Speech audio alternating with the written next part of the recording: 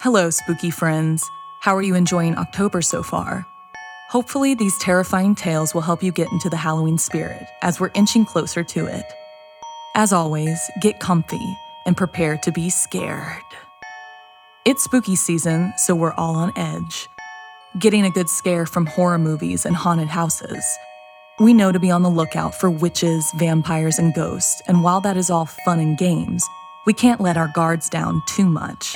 While we're enjoying Halloween, there are those that use the opportunity to carry out evil plans and get away with it. Because sometimes there's killers hiding in plain sight. First, an office nightmare, followed by being scared to death. Then, stalked in the woods. Finally, in our featured story, some dolls are for toys, others for death. I receive hundreds of creepy story submissions every single week, and of those, the scariest ones make it into our podcast along with a story that we've chosen to animate and post over at youtube.com/snarled. If you have a tale you're dying to share, send me an email at somethingscary@snarled.com. And before we get into our stories, we have some early Halloween treats to share. We've been working on launching our spooky shop. That's right, we're creating some of the most awesome Something Scary merch based on feedback we've gotten from all of you, and we think you are going to love it. The spooky shop will launch on October 31st, but we wanted to offer a sneak peek. You can find the link under our show description or on youtube.com/snarled. Scary Story Podcast brings original short, scary stories right to your ears every week. Like Dead of Night, the story of a man who moves into a new apartment building only to discover its sinister foundation. Or another recent one, The Delivery, where a man discovers a family secret hidden in plain sight. Have you ever listened to a scary story that lingers as if it reminds you of a long-lost memory? My name is Edwin Covarrubias, host and writer over at Scary Story Podcast, where every episode brings you a short, original scary story every week. The stories are read just like this, me telling you a frightening story that will blur the lines between this and the world of hauntings, ghosts, and experiences that defy logical explanation. You can join us by searching for Scary Story Podcast on your app right now. It's the show by Scary FM. I'll see you over on Scary Story Podcast. So, wanna hear something scary? Killer in plain sight. Often jobs can be mundane, except when you have an office romance. It might be the one thing that gets you excited to go to work. But when you don't really know your coworkers, you might be unaware of the danger you're in. Written by comedy television writer Graham Towers. Everyone liked Henry. He was the friendliest person in our shared workspace, always offering to bring people coffee or help them troubleshoot their laptops. He was a tech worker and spent most of his workday wearing chunky goggles. "They're not VR," he explained to me once. "They're augmented reality. They just overlay extra info on the existing world. So when I look through them, I can see you and Tim and Caroline, but I can also see upcoming appointments and little animations and stuff." "What kind of animations?" I asked. "Nothing special, just little screensavery things to keep me amused." I asked if I could see, and he was polite about it, but the answer was a firm no. He said that it was proprietary, and he'd get fired if anyone knew someone else had seen it. I told him that I bet he set it up to look like Dungeons and Dragons in there. He laughed and said that he did like fantasy, but he promised that when he looked through the goggles, that it just looked like an office. I asked him why he would even wear a headset then. Why not just exist in the office? He shrugged and said that it helped him focus. Weeks went by. Henry started sitting next to me on the bench at the communal table. I've had office romances before, and I've always enjoyed the way that by the time you go on your first date, it feels like a third or fourth date because of all the time you've already spent in anticipation. I kept teasing him gently, telling him I was going to sneak a peek at his headset one day, and he'd chuckle and tell me I better not. "Or else what?" I said, taking a step closer to him, enjoying the little thrill I got from flirting in the workplace. "Don't," he said through clenched teeth. It scared me. I'd never seen that look in his eyes before. He must have noticed my whole body tense because he broke into laughter and said, "Damn it, can you pretend I just said something cool and flirty instead of what I actually said?" We made plans to go out that weekend. 2 days later, I was getting work done when I sensed him get up from his spot next to me. I looked over at his headset, and I couldn't believe it. The little status light was on. He must have forgotten to log out. And it was on the day of our date. Tonight, I could casually mention what I'd thought of his AR setup. Maybe that could be our thing. I excitedly put the headset on. The first thing I noticed was that it really did look like an office, at least until I looked across the table. My coworker Tim was sitting in his normal spot directly across from the table. He was typing at his laptop like normal, except his lower jaw had broken from his skull and was barely attached to his head by a shiny red strip of flesh. His tongue flopped uselessly as he stared ahead. I turned my head to my left to see Caroline. Her wrists were tied up in barbed wire that dug into her flesh. A bloody third arm emerged from her stomach and was using its long, yellowed fingernails to scratch strange symbols into her leg. I spun around, glancing from horror to horror. A bald man I'd never spoken to was holding a straight razor and carving a perfect circle around his scalp. Emily, who worked for my company, was using a paper cutter to chop her fingers off one by one. I froze as a thought occurred to me. What would I see if I looked down at myself? I stifled a scream and tried to force myself to look down at my hands, but I couldn't do it. I ripped the headset off and looked around. Everything was normal again. Tim's jaw was no longer detached. Emily's fingers were fine. I pretended to work, but was really just staring at my screen. A minute later, I sensed Henry taking his seat next to me. I had to get out of there, but I needed to play it cool so he wouldn't suspect that I'd seen. I decided I'd wait half an hour, then I'd say I wasn't feeling well and leave for the day. When I was safe, I'd text and cancel our date and then find a new office space. I hated the feeling of him sitting next to me. As much as I tried to fight the thought, I kept thinking, what did the AR version of me look like? I felt the hairs on the back of my neck rise, and when I couldn't stand it anymore, I looked at him. I nearly screamed. His head was turned to look right at me, and whatever he was seeing was making him smile. Have you ever worked with a psychopath? And have you ever noticed technology taking on a life of its own? Angie has made it easier than ever to connect with skilled professionals to get all your jobs done well. If you own a home, you know how much work it can take, whether it's everyday maintenance and repairs or making dream projects a reality. It can be hard just to know where to start, but now all you need to do is Angie that and find a skilled local pro who will deliver the quality and expertise you need. Angie has over 20 years of home service experience, and they've combined it with new tools to simplify the whole process. Bring them your project online or with the Angie app, answer a few questions, and Angie can handle the rest from start to finish or help you compare quotes from multiple pros and connect instantly, which means you can take care of just about any home project in just a few taps. Because when it comes to getting the most out of your home, you can do this when you Angie that. Download the free Angie mobile app today or visit Angie.com. That's ANGI.com.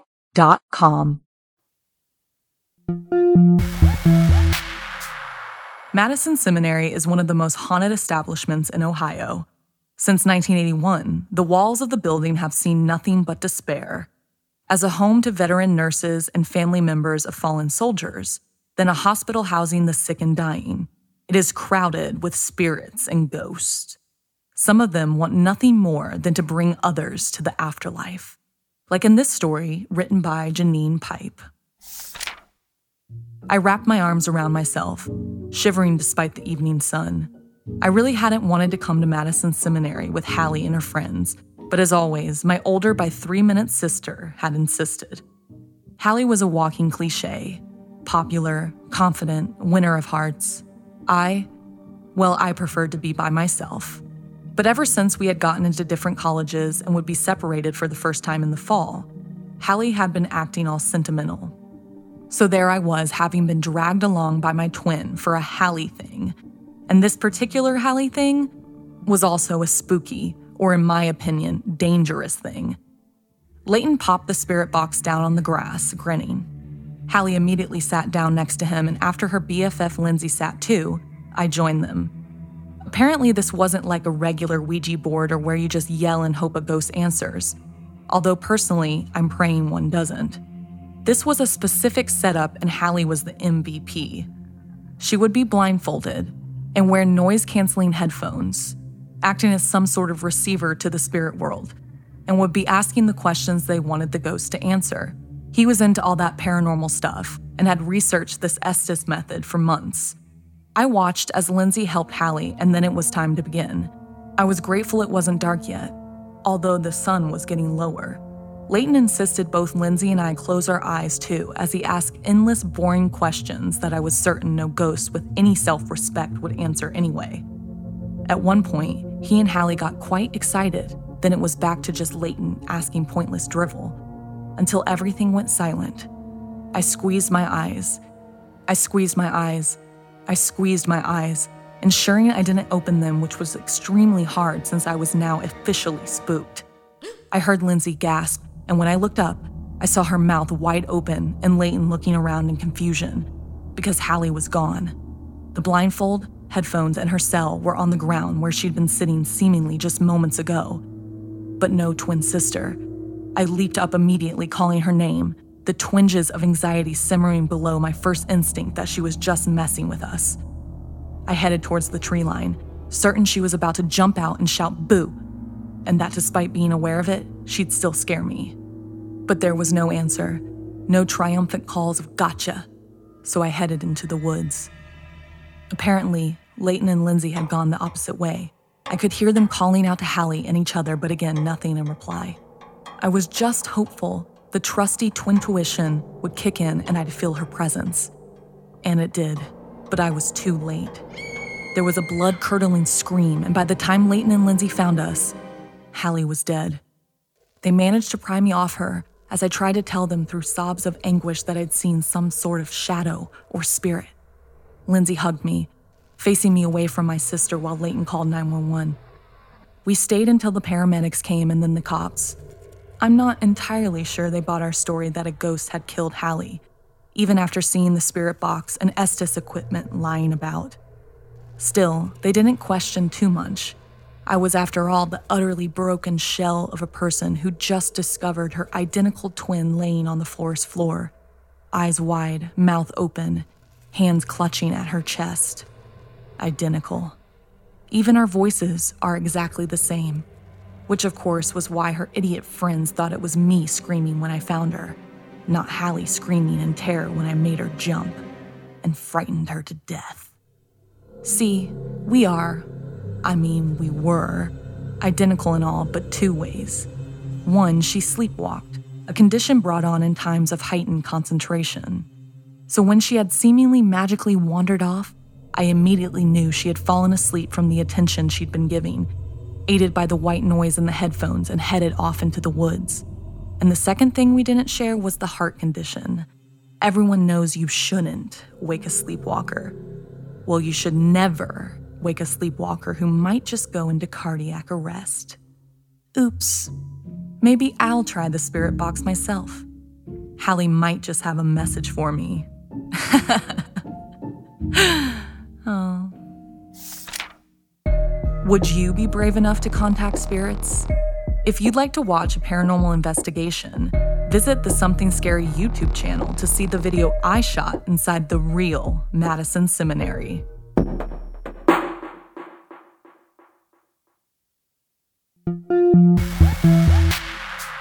Sometimes you're just going about your business when danger finds you, and you just have to hope you're aware enough to get away.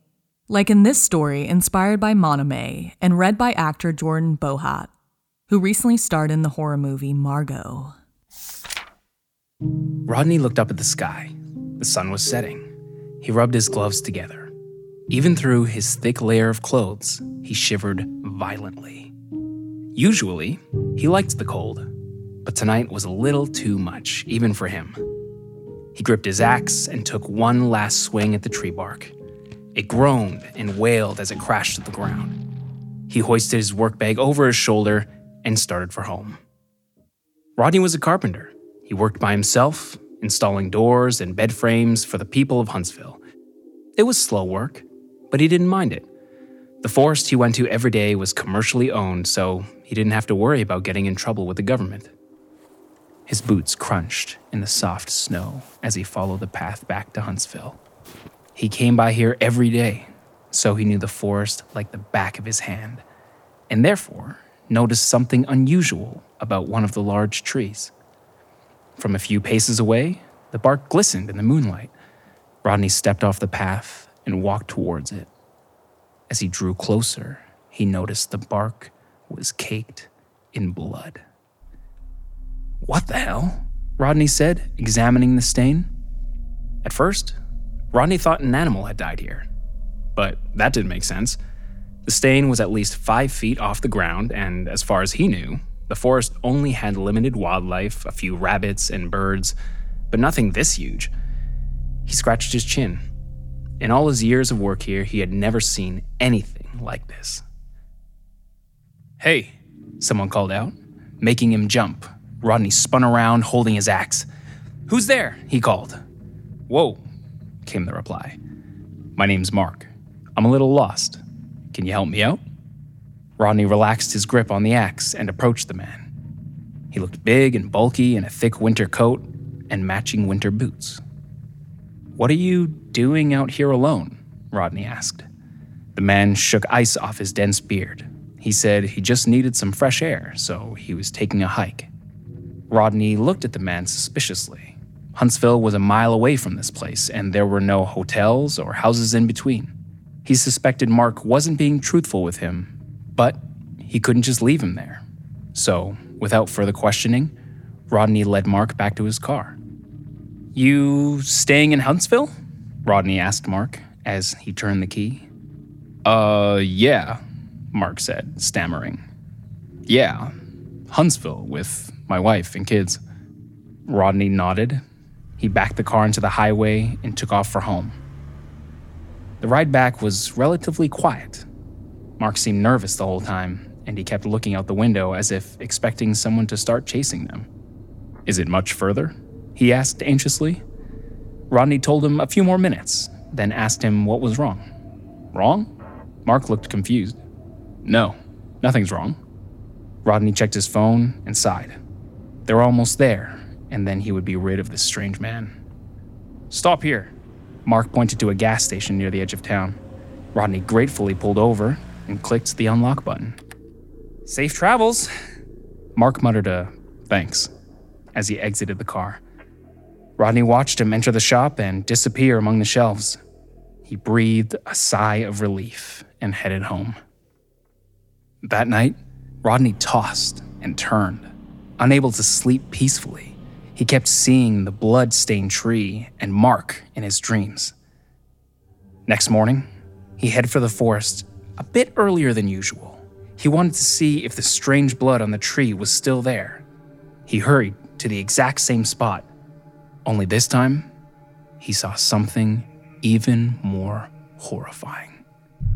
Limp, lifeless bodies hung from the tree branches all around him. He counted 10 in total. They were covered in blood and leaves. Rodney gagged and looked away. He needed to call the police, but his curiosity outweighed his fear. Before he hit 911, he approached the tree and grabbed the nearest person's hand. He pulled them to the ground and stepped away in shock. Sliced onto their chest were 3 words. Mark was here. "Hey there," someone whispered. Rodney looked behind him and there was Mark, a wild look in his eyes. He was holding a long, blood-stained hunting knife and grinning. As he lunged at Rodney, plunging the knife into his throat, he added, "Now you'll join them." Have you ever wandered the woods alone at night? What would you do if you saw a crazed maniac coming towards you?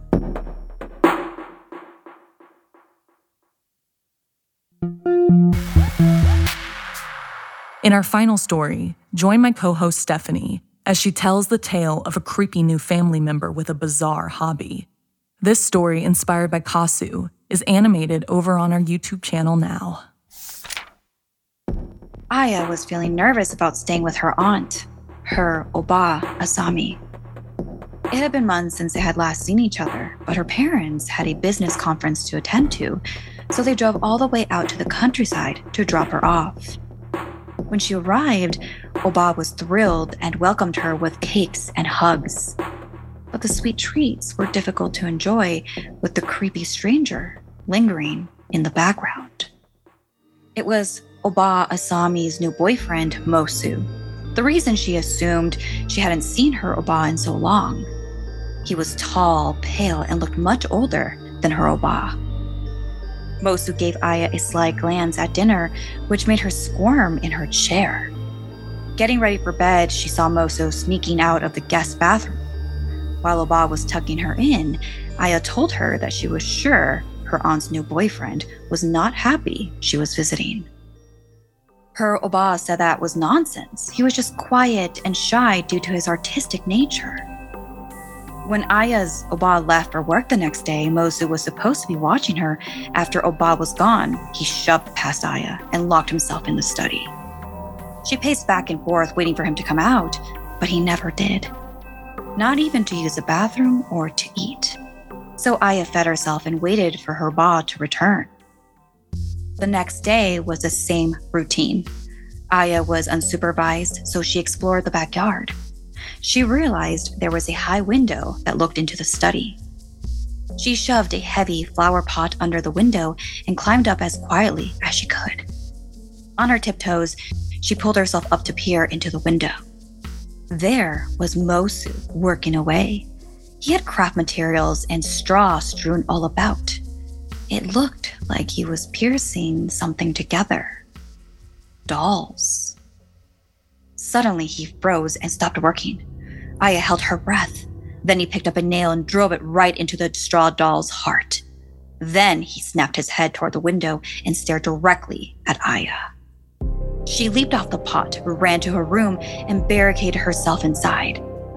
Counting the hours till her Oba returned, she couldn't stop thinking about what she saw. It looked like he was making wara ningyo dolls, similar to voodoo dolls. In Japan, they're mainly used to ward off evil, but in the wrong hands, they can also be used as part of supernatural rituals, with the dolls themselves representing a curse. When her Oba arrived home, she practically had to break down Kuso's door. Through tears, Kuso recounted what she saw and told her Oba she was worried for her. Her Oba told her not to worry. Mosu loved her and would never do anything to hurt them.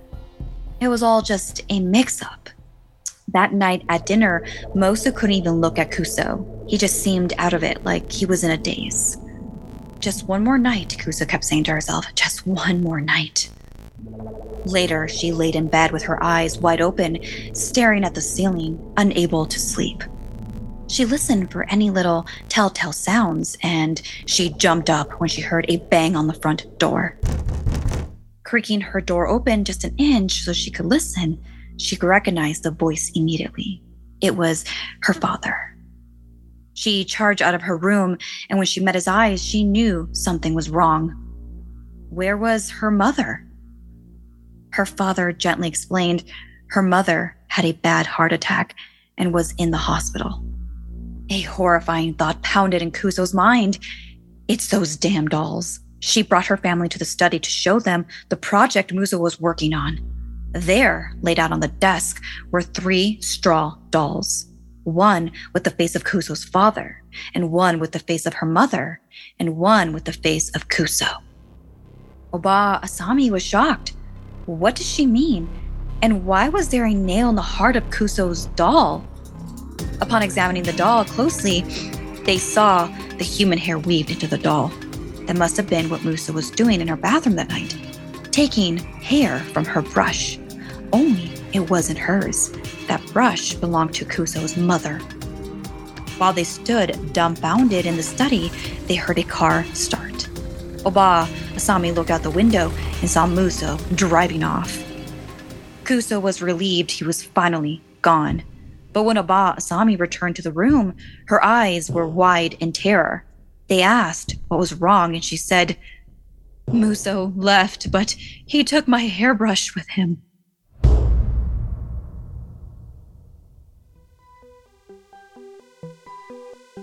This week's podcast stories were edited by Sarah Lukasiewicz, Janine Pipe, and Stephanie Strange. Narration by Blair Bathory and Stephanie Strange. Audio edited and mixed by Fitz Harris. Additional audio editing by Calvin Linderman. Art and graphics by Irma Richardson. Produced by Anna Villalobos. Executive produced by Gail Gilman. Music by Sapphire Sindalo and Calvin Linderman. If you have a story you'd like to submit, send me an email at somethingscary@snarled.com. Don't forget to watch the video version of Something Scary over at youtube.com/snarled.